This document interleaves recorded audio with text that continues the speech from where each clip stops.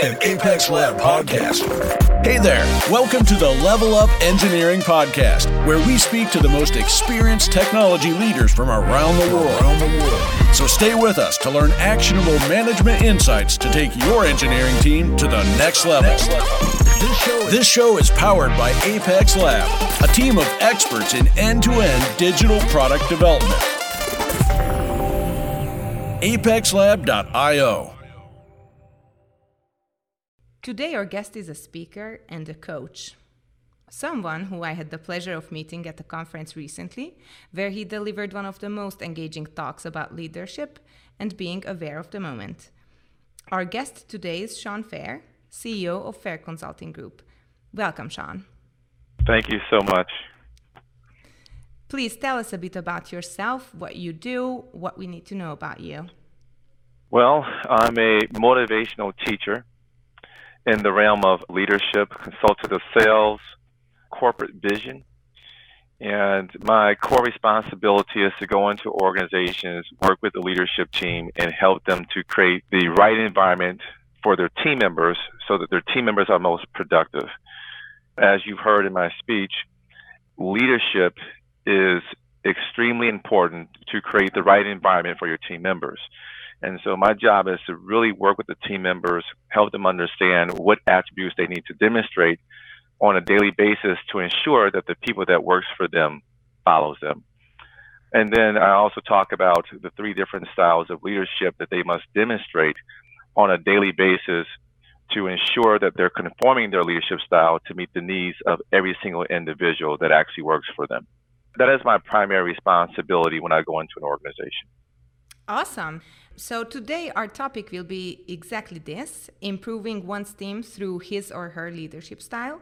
But before we jump in the nitty-gritty, please let us first clarify what kinds of leadership styles do you differentiate? Well, there's three. The first style is called autocratic leadership. Autocratic leadership is basically one who believes in discipline, one who believes in corrective action. They have a my way or the highway mentality. Mm-hmm. They believe that people should follow them exactly the way that they want to be followed.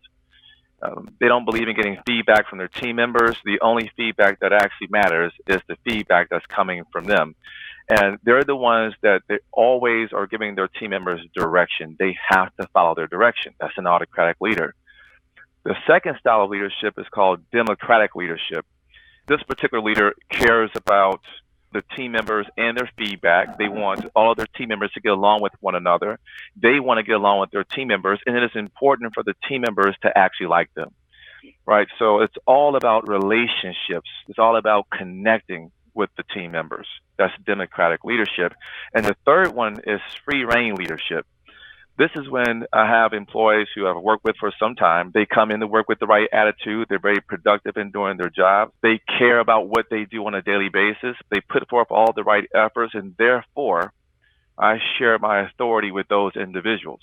Mm-hmm. So I allow them to make decisions within the team environment or within their own position without seeking counsel from me. Mm-hmm. That's free reign leadership. But it's important to know, no matter which leadership is your dominant leadership, that you can't lead any one of those ways all the time. Mm-hmm. So we are a podcast that is actually aimed at technology companies and technology leaders. How do you determine the best leadership style for your team, specifically in a technology-oriented company? It's not about the team more than it is about the individual. Mm-hmm. And the reason I say that is because everyone is different. We all grew up under a different system. Some of us grew up in a different generation, right? You have millennials, you have Gen Xers, you have boomers, you have matures, and now you have Gen Zs coming into the workplace. They've all grown up into a different system and they operate differently, so you can't manage everyone the same way. Or we have some folks that grew up in a single parent home. Some people grew up in a two-parent home.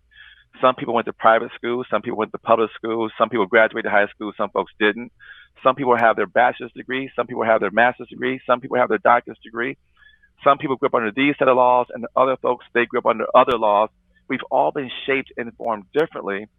So in order to develop a great team, you have to manage the individuals so that they work at the highest level in order to develop a great team. And so you have to start with the individual.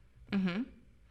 So, what is a tip that we can use when we determine what leadership style is appropriate for the individual that we're working with? Well, first, you have to know the folks that work for you. And what I find is that leaders don't take the time to really get to know their employees. In other words, if I have 10 employees, I should know what motivates each one of my employees outside of money. Right? Money is, everyone's motivated by money to a certain degree because we need that to live.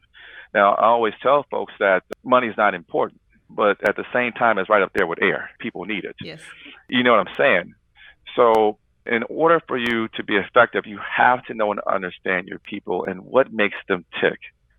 If I have someone who's been with me for 15 years and they've been productive, many of the times I'm going to lead that person through free reign leadership. It's because they have the experience, they have the knowledge, they've demonstrated they can do the job at a high level. Now, it doesn't mean they'll lead that way all the time, but my dominant style of leadership for that person is probably going to lean towards free reign leadership, and they've shown me that they're productive in that kind of environment. But if I have a new hire that's coming through the door and maybe they've been there for 6 months or 9 months, they're green to the organization, they're still learning, I'm not going to demonstrate free reign leadership because they're just not there yet. I'm going to probably demonstrate more autocratic leadership, give them some direction, make sure I'm holding them accountable until they're confident and competent to do the job. Once I feel that they're confident, then at that point, I may be able to switch over to democratic leadership. See, now that they know and understand the company, they know and understand their jobs, I'm going to rely on some of their feedback at that point in time. And now democratic leadership is probably the most appropriate style, at least for a period of time. Mm-hmm. So could you please elaborate a little bit about the differences between democratic leadership and free reign leadership? Yeah, well, absolutely. Now, if I'm demonstrating free reign leadership, I am saying to you, remember, I trust you. In other words, I'm going to allow you to make decisions within your position without seeking counsel from me. In other words, I'm hands off. I become more of a resource to that individual. I'm not really acting as a manager. Mm-hmm. If I'm demonstrating democratic leadership, it's not the same because I'm still managing. Right? In other words, I may allow you to make a decision, but you're going to give me your feedback first, and we're going to discuss that feedback. I'm going to make sure that we're on the same page before I release you to make that decision. Mm-hmm. So there's an interaction there. With free reign, I'm saying, okay, I'm hands off. Go ahead and do your job. You don't need to consult with me, right? Because I trust you wholeheartedly. Democratic leadership, I may allow you to do that, but it's not without my counsel. Mm-hmm. I see. So those different leadership styles seem like the person who is in a leadership position has to kind of change themselves to practice each and every one of the leadership style. How do you train yourself to be able to differentiate these different leadership styles? First off, you have to pay attention. I mean, that is really important. In other words, you have to listen and hear and observe your employees on a frequent basis. And based on the situation and circumstance, you have to make a conscious effort to realize what is the best situation based upon the scenario or the circumstance that's being presented to you at that time. And this is what I always tell managers. Before you bring an employee into your office, you should actually think the meeting through first. Mm-hmm. In other words, you should know what questions you're going to ask. You should understand the 2 or 3 different responses that you're going to receive from the employee. You should also know the responses to the responses. And based on that information, you're making a conscious decision as to what style of leadership that you should demonstrate. But many times when managers have these one-on-one conversations with the employees and they're talking about a particular issue, right, they didn't think the meeting through. So quite naturally in that situation, they lean more towards what their dominant style is versus what is best based on the situation that the employee is presenting to them at that time. Mm-hmm. So one first needs to be aware of what their leadership style is generally, and then they need to grow within themselves the other leadership styles. That's what I'm hearing. Absolutely. Because listen, at the end of the day, we all have a dominant leadership style. Some folks, their dominant style is free reign leadership. They just let their folks do whatever. They're not comfortable holding folks accountable or dealing with any level of conflict. They're just not comfortable with it. But the fact of the matter is, if you are a managerial pro, you should have the ability to hold your folks accountable and to discipline them, even if you're uncomfortable with it, Mm-hmm. which goes back to your point. It is something that you have to practice. These are skill sets, and there has to be ongoing training as well. Mm-hmm. So we have kind of touched on this, but I'm very interested.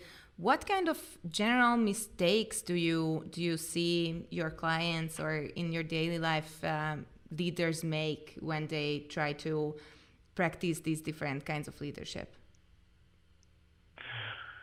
I don't think they necessarily make mistakes when they practice this style. The mistake is when they don't practice the style. Mm. That's where the issue is. So the intent is to demonstrate the three styles of leadership, but they don't. They go back and they revert to what they always do. And that's the mistake because in many cases, I think I mentioned in my presentation that I go into an organization as a neutral figure. And what that means is I'm not on the side of leadership and I'm not on the side of the team members. I'm just on the side of whatever makes the environment the right environment for everyone. So if they're not making that adjustment, then what happens is the team members who knows that the leaders are going through this particular training don't see the results from the training. It then causes an issue with the team members because when I go into an office, I'm working with the leaders, but the team members also know exactly what the leaders are working on in order to build an effective environment. That's how I hold the leaders accountable. See, when the right hand knows what the left hand is doing, there's accountability there. So when you go in an organization, do you help the team get to know the leadership styles while you are helping the team's leader learn these different styles? Absolutely. I teach the leaders, I also teach the team members. You have to do both. Because here's what happens. If I go in and I get leadership excited, right, about autocratic leadership, let's just say that the majority of them are Democratic, which is true across the country, at least in the U.S. Mm-hmm. Most of the leaders are Democratic leaders, most, about 80%. You'll have another 10 to 15% are free reign leaders. So what happens is the one that people most struggle with is autocratic leadership. So now when I start to train them on autocratic leadership and they start to learn about discipline and accountability, because now they know because they haven't been holding their folks accountable, there is no growth. Guess what they want to start doing? Holding people accountable. They want to start holding folks accountable. But then when you start holding folks accountable and they haven't been held accountable for the past 15, 20 years, then what do you get? I'm sure they will be uncomfortable. You get uncomfortability from the team members and you get conflict. So if you don't address it on both sides, in other words, if the team members don't know that this is being trained and practiced on this end, and all of a sudden they just start doing that, then they're wondering what's happening here. We haven't received this kind of level of management in a long time, and they're uncomfortable with it. But when they understand the why behind it, it's more acceptable for the team members. In other words, they know and understand by the time they get done with training that it is important for them to be held accountable because if there is no accountability, there is no growth on their end. So to people who are listening to us, let's say someone realizes, I'm one of those democratic leaders, somebody whose actual most comfortable leadership style is democratic. How should they begin practicing? What are some tips you could give them to get started with their other leadership styles? The best thing that they can do is, number one, go through training. Number one. Number two, there's a few books that they can purchase. One book is called Life Scripts. And Life Scripts is a book that basically it shows you or tells you or demonstrates every single scenario that you'll ever go through with your employee as a manager. And it takes you through the actual talk track. So if it says, okay, here's the particular issue. Now, here's how you're going to address the issue. This is what you're going to say. Now, when you say this to your employees, they're going to come back and say either this this, or this.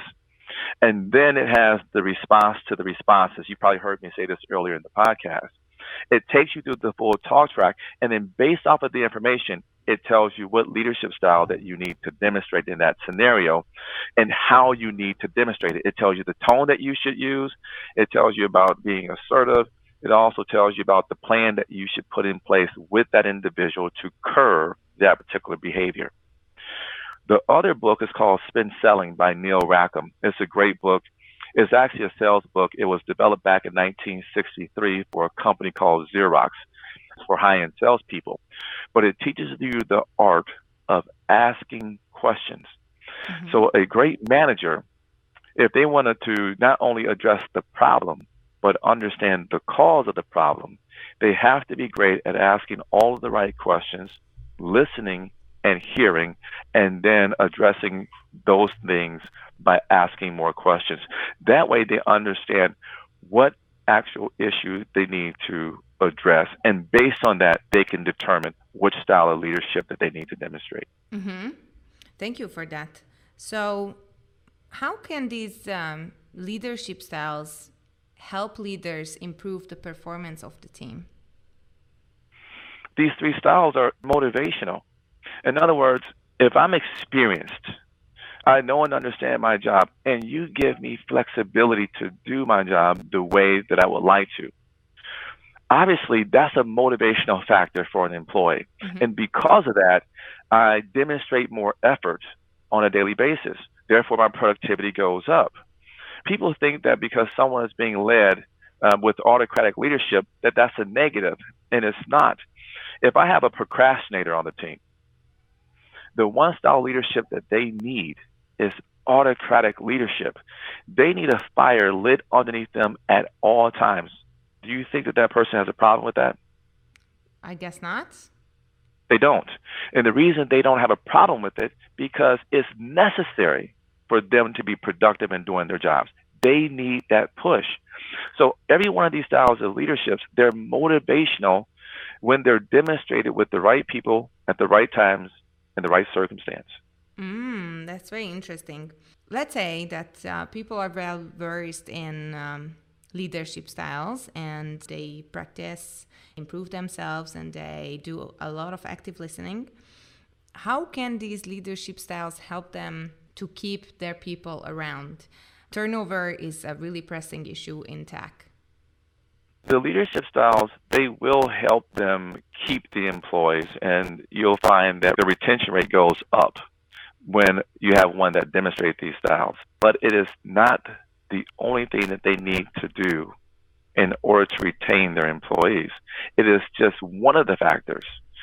The other factor is demonstrating the core attributes that one must demonstrate on a daily basis, which is lead by example, trustworthiness, mutual respect, praising the employees when they go above and beyond, and having experience and understanding when to show compassion and empathy for their employees. And so if you're demonstrating the three styles of leadership, and you're demonstrating the 5 critical attributes a leader must demonstrate on a daily basis to ensure that the people that are following them, you'll find that people are going to be productive in that environment, and the retention is going to go way up. Mm-hmm. If you're demonstrating the 5 critical attributes that I just mentioned, and you are conforming your leadership style to meet the needs of every individual that works for you, you are considered to be a fair boss and a rare commodity. It is not likely that if you leave that company that you'll ever meet anyone that manages that way again. You'll find 1 or 2 of those kinds of leaders in your lifetime in corporate America. Wow. So could you tell us a bit more about these critical attributes that you have mentioned? Absolutely. So, for example, lead by example.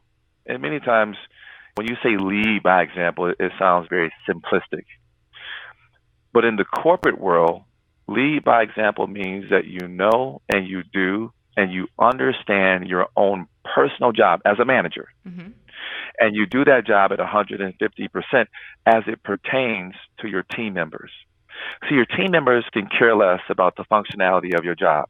They can care less that you have a bunch of tasks that you have to complete.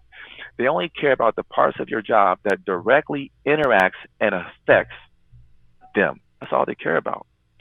So I tell leaders all the time, if there's a person on the team that has no business being there, in other words, they've been there for 18 months, they're not productive, they're not doing their job, they come to work with a bad attitude every single day, that affects the other team members. The fact of the matter is that that manager should remove that person a long time ago. Now, if he doesn't do that, well, guess what happens? If you call me in to have a one-on-one coaching session to tell me what it is that I'm supposed to do or not doing, but this person is in the environment and has been there for the last 18 months underperforming with a bad attitude, how can you effectively lead or coach that person? I don't know. How does it? It doesn't work. It doesn't work because, yeah, I may be in the room with you, and sure, you may try to discipline me, but at the end of the day, how can you do this to me? And this is my first time, and this person has been doing this for the last 18 months. It is going to be very difficult for you to coach and lead someone when that situation exists. In other words, you didn't do your job by removing the cancer from the environment, and it's affecting everyone else on the team. Mm-hmm. So leading by example, in your take, really means being a reliable manager in this sense. So after one has tried to address the issue and this employee failed to adjust their behavior, you need to make the tough choices. Based on what you just said, what leadership style should you demonstrate in that scenario? I feel like it's probably autocratic. It's autocratic leadership. Absolutely. So when we talk about the second one, which is trustworthiness, it's real simple, right? You just do what it is that you say that you're going to do. But many times managers are so busy at work, they don't always do what they say that they're going to do. And many times the team members are accepting of that when it happens, right? But let's just say the manager says, I'm going to do something else for the team members, and they don't get around to doing it. Well, I got good news for you. Team members are also accepting of that as well. But when it continues to happen over a period of time, the trust starts to break down, erode, dissipate, whatever words you want to use.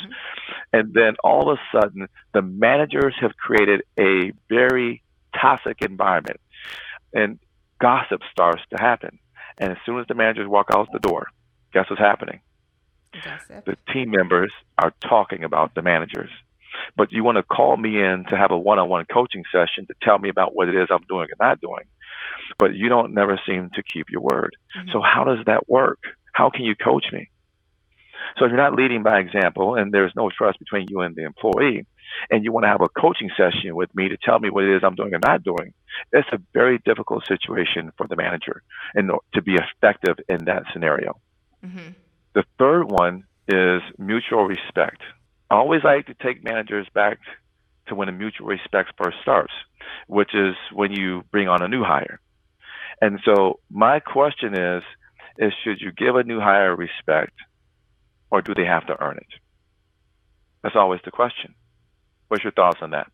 My thoughts are that they should be given respect because we already hired them. So at least they have gone through, some of our core values, and they seem like they are completely in line with those. And so they show up to work, and we should be respecting them for who they are and what they have already done. And perhaps, in my opinion, the only way it can go is them losing your trust if they actually end up not doing their job.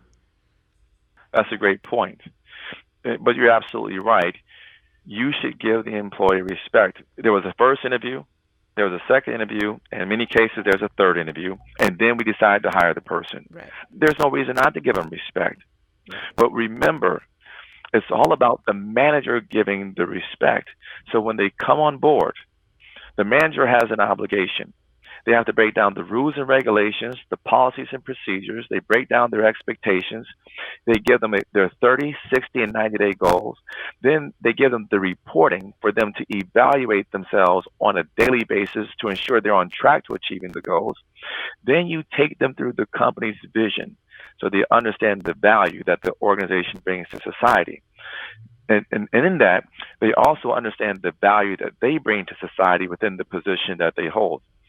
Then you take them through the company's mission statement so they understand the standard of excellence in which they deliver the company's product and services. And then you take them through an onboarding training program. In many cases, it's 1 week, 2 weeks, or 3 weeks. Well, in some cases it is. And if you're a great manager, you know they're not going to know all they're supposed to know by the time they get done with that new hire training. You have created a secondary training agenda. You've given it to some person who's been with the company for 3, 4, or 5 years. You partner that person up with the new hire for a period of time until they're confident and competent to do the job. And if a manager has done all those things, in other words, they've laid down the foundation, then they've shown the new hire proper respect.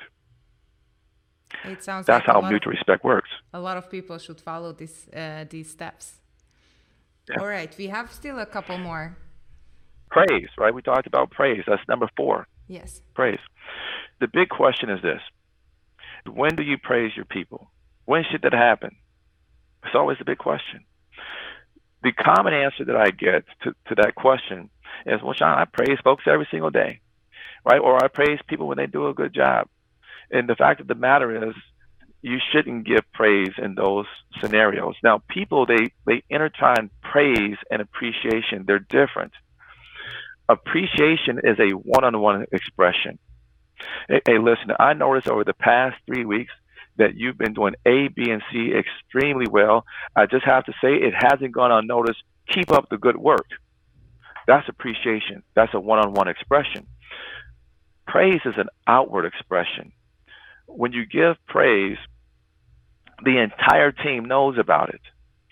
So, and I'm not saying that you have to go to the moon and bring back minerals. That's not what I'm talking about. But if I ask you to work an additional hour for me on Tuesday, so we work from 9 to 5, and then you say, you know what, hey, Shawn, I'll give you an extra hour today. Well, that's going above and beyond the call of duty. That's going above and beyond the job description. If an employee does that, we take it for granted. But the fact of the matter is that the entire team should know about that. So in the next team meeting that you have, you should say that Jonathan last Tuesday from 5 o'clock to 6 o'clock gave us an extra hour out of his life to contribute to the productivity of the organization. And during that time, he accomplished A, B, C, D, and E. And I just want to thank him for a job well done. And that is given in front of all of the employees. Mm-hmm. And you know what's really funny about this is that employees go above and beyond the job description all the time. But guess what's not happening? They don't get praise? They don't get praise for it. But you want to call me in to have a one-on-one coaching session to tell me about what it is I'm doing or not doing. But when I do go above and beyond, you never make mention of it. How can you be an effective coach if that's the situation that's happening within your environment? Make sense? Sure. Yes, it does. And the last one is experience. And it's not experience like lead by example. It's really experience in understanding people. There's a lot of things that's going on in corporate America today that's different. You have 30% of the workforce has ADD.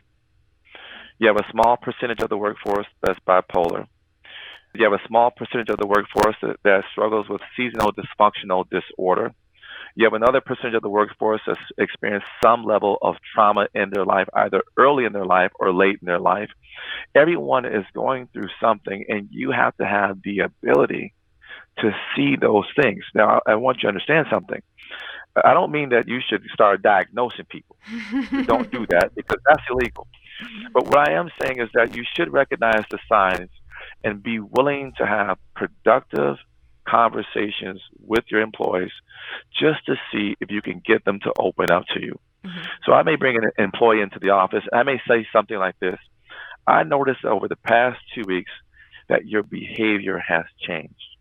And I just want to know, is there something that's going on with you right now that I can assist you with? And see if the employee will open up. There are certain times you have to show a level of compassion and empathy towards your employees. That's where the experience comes into play. Mm-hmm, mm-hmm.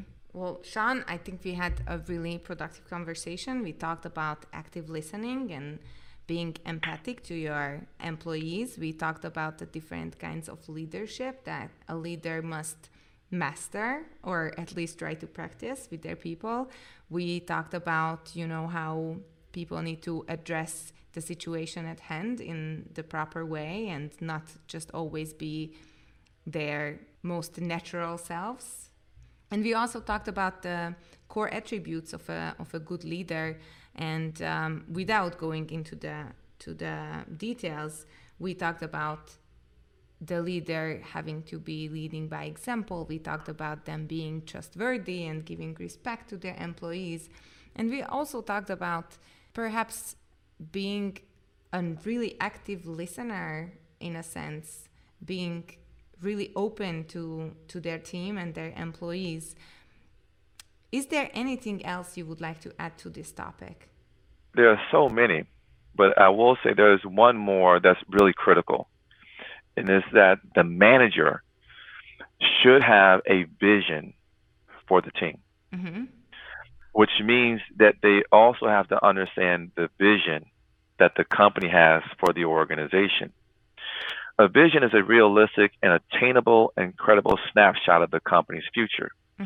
And when you read the vision, every employee should be able to see themselves in it. But every manager and every department head should develop a vision underneath the vision. You know, Martin Luther King once said that he had a dream. You know, you heard the I Have a Dream speech. He says, I have a dream that is deeply rooted in the American dream. In other words, his quest for equality wasn't his idea. America had the idea of equality, right? It's in the Constitution. What he did was he took the vision of America, which was the Constitution, and then he created a vision underneath the vision to help execute the main vision. Every manager needs to do that. So let me give you an example. One of my clients is a dry cleaner, and they have many locations across the country. Well, the CEO of this particular company called me in because he said that many of the owners, the franchise owners across the country, they struggle with motivating the people that press the clothes. It's not a glamorous job, by the way, right? It's put the clothes on the press, you press down, you take them off and put the clothes on. It's like a really mundane kind of a job. And so he says, Shawn, how do we motivate them? Because they're delivering a bad product. In other words, when I get my clothes, broken buttons, double pleated pants, the whole 9 yards, what do we do to motivate them? My question to him is what value do they bring to society? And he got smart with me. He says, well, what do you mean by that? And I got smart back. Well, I can't break it down any further than that. It's what value do they bring to society? And then he said to me, well, give me an example. I said, sure. I said, when this person pressed this suit, did they know it was going to a son getting ready to attend their father's funeral? Or when this person pressed this suit, did they know it was going to the newscaster who was getting ready to receive their Emmy Award at the music theater? Or when this person pressed this dress, did they know it was going to the college student who just graduated getting ready to attend their very first interview? Do they understand the value that they bring to society? Or do they come to work for $9.50 an hour? Which one is it? What did he say? I hope he said the former. He said they come to work for $9.50 an hour. And then I says, that's your problem. They don't understand the value that they bring to society. See, no matter how small you think your job is, there's a certain value that your job brings to the table, and it is a necessary component for the company and the organization to be successful. Every employee should understand the weight of their position, and it's very difficult for them to understand that if the manager and the company has not conveyed their vision and they don't see themselves in the vision. That's a very great example. Thank you very much for that. You're very welcome.